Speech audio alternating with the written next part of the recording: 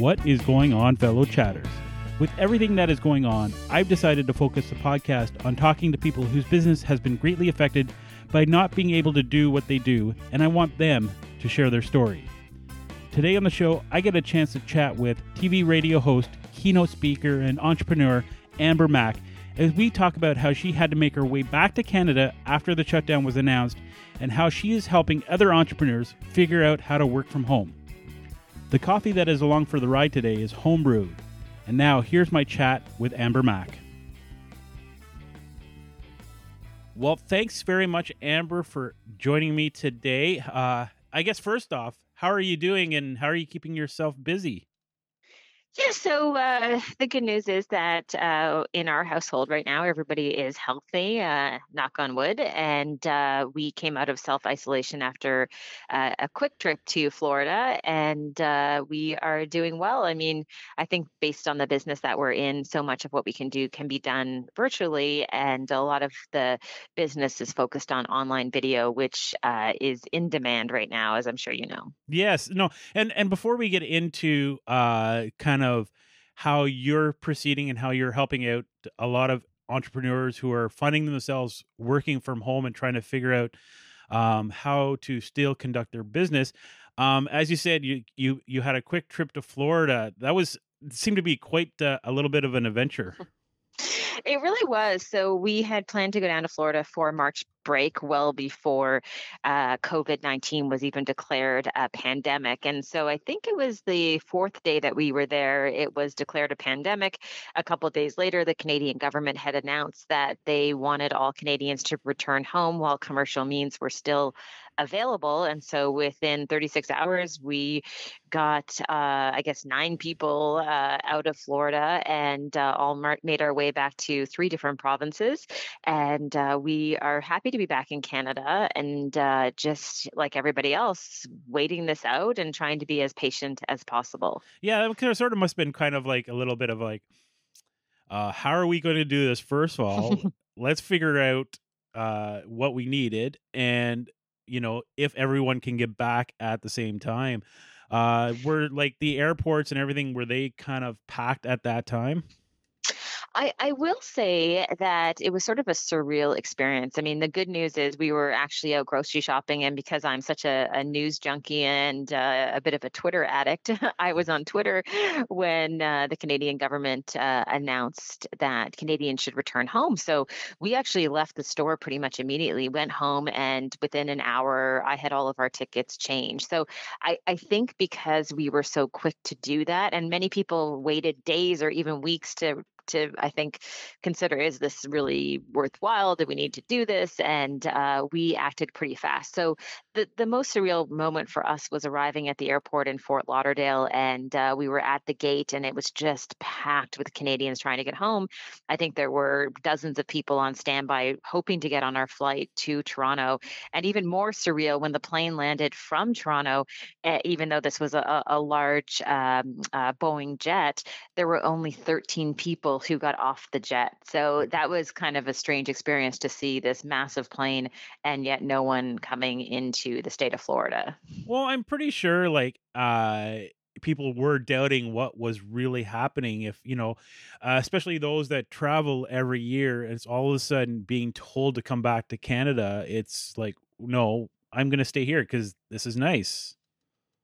Yeah, and to be fair, I mean, that actually occurred to us as well, because I think what's really happened for many people with COVID-19 is that every day you realize the severity of what's going on with this pandemic. And what was reality for us 3 weeks ago, now all of a sudden it seems very far away. So I think that for a moment you think, well, we'd be better off just hunkering down here. We should be fine. But remember, that was before they had tens of thousands of cases all throughout the U.S., if not more. And there were very few cases in Florida, if any, that people were even talking about. So we realize how fast moving this pandemic is. And I think it's pretty jarring for a lot of people, quite frankly. Oh, for sure. For sure. And especially those whose job or career all of a sudden just stopped in an instant. As to what I'm doing this podcast, kind of podcast series is talking to those who sort of a lot of their jobs kind of stopped instantly. As for you, as being part of your job as a keynote speaker, and you were seeing your sort of conferences that you were going to sort of being canceled day after day. Yeah, that is also another surreal thing. I mean, I've been on the professional speaking circuit for, I guess, 14 years now, and I had dozens of events lined up throughout this spring. And what started happening is that one by one, they all got postponed. I mean, I've been pretty fortunate because I do work with a large speakers bureau, and all of my events have been postponed. I haven't had any cancellations, and I don't think that's the reality for everyone. But I've been pretty fortunate. Just while we're chatting, I got another email that an event has been pushed to November from May. So I think people are just planning to delay things, and that is clearly the safest option at this point. Yeah, and I think one of the issues that might actually happen is there's going to be a flux of events happening all at the same time, and you're going to have to almost pick and choose which ones you want to be at. I think that will happen. And also, even though I'm hopeful that things will get better within a few months, to be honest with you, as a keynote speaker, it still makes me a little bit nervous thinking 6 months down the road, I have all these events that have been postponed. And I worry about flying. I worry about being in large conferences with hundreds of people. I mean, it has definitely changed the way I look at events and crowded spaces. I think we're all being trained to be just that much more careful in terms of our proximity to other people. I don't think you're the only one in that basket. I think a lot of people are going to be sort of even just going to a sporting event, a concert, a play. You're going to be like, I'm going to be sitting beside somebody who I don't know. Is that going to be safe? And that's going to be a question in a lot of people's heads. It really will be, and I don't think it's something that we will forget about quickly. I mean, I would imagine even if some of these events go forward in, say, 6 months, I would imagine they would have different measures in place. Like, typically within a conference setting, you're sitting within a couple of inches of someone else. From someone else, they try to pack in as many people as possible. Maybe you see different seating arrangements, you see different protocol in terms of handshakes, and I think that all those things will make sense because it's not as though overnight this is just going to end. I think we're just going to have to be more conscious that perhaps this could come back again. Perhaps it's something else. Yeah. Oh no, for sure. And I think, yeah, as you said, like seating arrangements may be different. There might be, to events, there'd be less tickets sold, so there's less people attending. It is going to be sort of kind of a wait and see and slowly get back into how, I mean, it is going to be a new normal, but we have to get back to somewhat because that's who we are.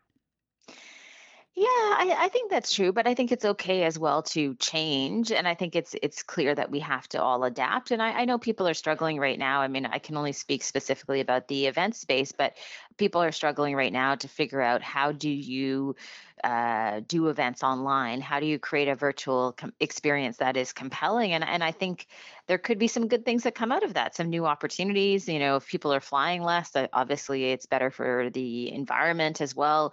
So, in my opinion, I mean, obviously I'm being overly positive, but I think that there will be some things that come out of this horrible experience that maybe allow us to live and work in a different way that could actually have some advantages.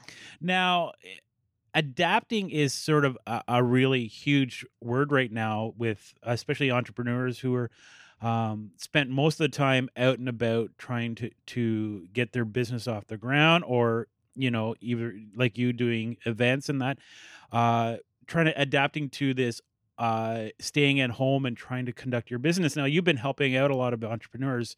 What are some sort of tips to get somebody who was out and about now working from home on what they need to do to sort of keep in contact with those that they need to connect with? Well, I think we've seen probably that one of the most critical communication tools that has really risen to the forefront has been, of course, video calls or video conferences, and that's one of the things that we've been focusing a lot on is providing recommendations for these conversations in terms of the different software you can use, but also what are some of the good best practices that you can put in place to make sure that those calls look great. So I think that video conferencing in platforms such as Zoom and Microsoft Teams, I think we're really seeing this increased demand. I know their numbers are staggering. I believe Zoom announced they have about 200 million daily users, and it was at 10 million in December. So we know more and more people are flocking to this new way of connecting. Yeah, and it is definitely a challenge because uh, a lot of like there's a lot more people at home during the day, so internet. I know I've noticed my internet sometimes just clunks out, and it's like I'm talking to someone and all of a sudden they sort of disappear or everything stops. I think that is going to be the challenge as well. Yeah, I mean, this is a big concern. Can you imagine if we didn't have uh, infrastructure right now for communicating like this? I mean, I think that we would be in pretty bad shape. So I know at the end of the day, we recognize that this infrastructure is critical. And there's also concerns about how many people are now using this technology to connect from home, to download movies. I mean, there's a whole string of different ways that people are spending more time online. So, I mean, it puts some pressure on those giant telecommunications companies to ensure that we do have reliable internet and we're getting what we paid for in terms of the bandwidth and speeds. And the one thing is it wasn't a slow build. It was all of a sudden in a snap, everything changed, and it's like, wait a sec, we're not prepared for this. Yeah, I mean, I mean, this is again, I think this is the thing that everybody likely has a tough time uh, really coming to terms with it is as that so much of what we're talking about has changed overnight and continues to change, right? You know, we're having this conversation right now, and we're safe in our homes and working away as much as we can remotely, and to get outside, the only thing I'm doing really is in the evenings taking our dog for a walk when no one else is around.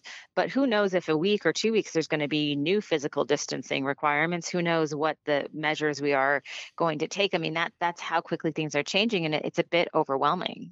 Oh, for sure. And I know, like you and me, we have young ones at home, and they're starting a new adventure as well, and that is a bit of a challenge for parents who are now working at home and have kids who are learning online, and their teachers are trying to figure out how to do it as well. And that, yeah, I know yesterday I was in on a little quick class that my daughter's teacher was having, and it is a challenge because not only is he has to teach 20-24 kids, they're not in the room. Yeah, it is. And the same thing for our son who was in grade 5. I mean, right now while we're chatting, he's actually in virtual school. So they are doing, they had a virtual assembly this morning, and then he has a chat with his classmates and his teacher. And I know that it's a whole different way of learning. And it's challenging for parents too, who are trying to work at home and then their kids are engaging this way. But I think at the end of the day, for all of us. I mean, I had a conversation with this teacher yesterday. I said, listen, he's trying to keep up with the work that he has been given. He's trying to, do lessons on his own, but there's some days he's not going to get that done. And first and foremost, our priority, as should be everybody's priority, is the, mental and physical health of the people in our house. So I think at the end of the day, we have to not have too many stressors in our lives. That's the last thing that we need.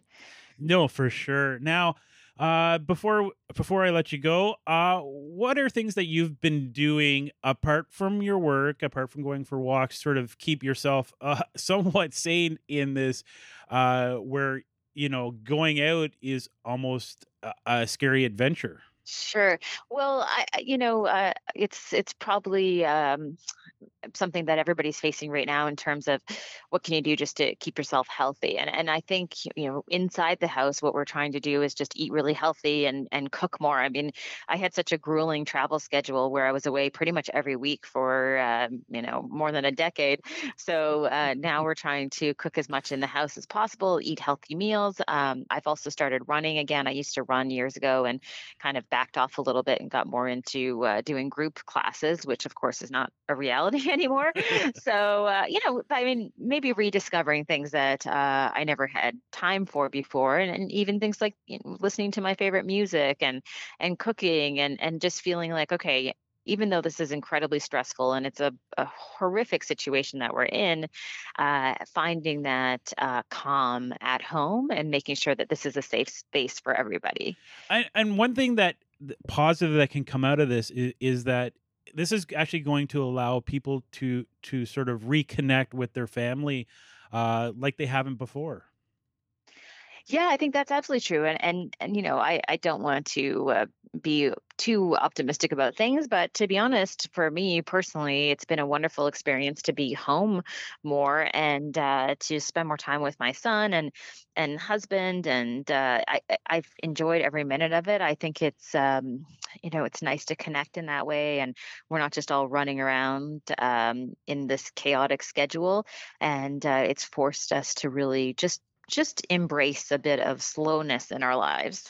Now, for those who are working from home for the first time, those entrepreneurs who need help in sort of figuring out this technology, what are links that you can help provide that can give them a good little start?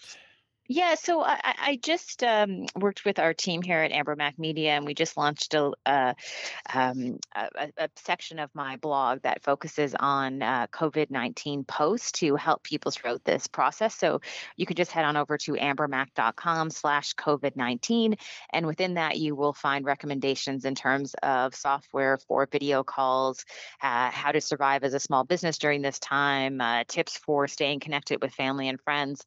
So there's a lot of information over there.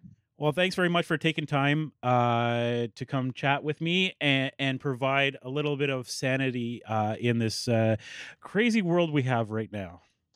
Well, thank you so much. It's good chatting with you as always. Connect with Amber by searching AmberMac on all the socials.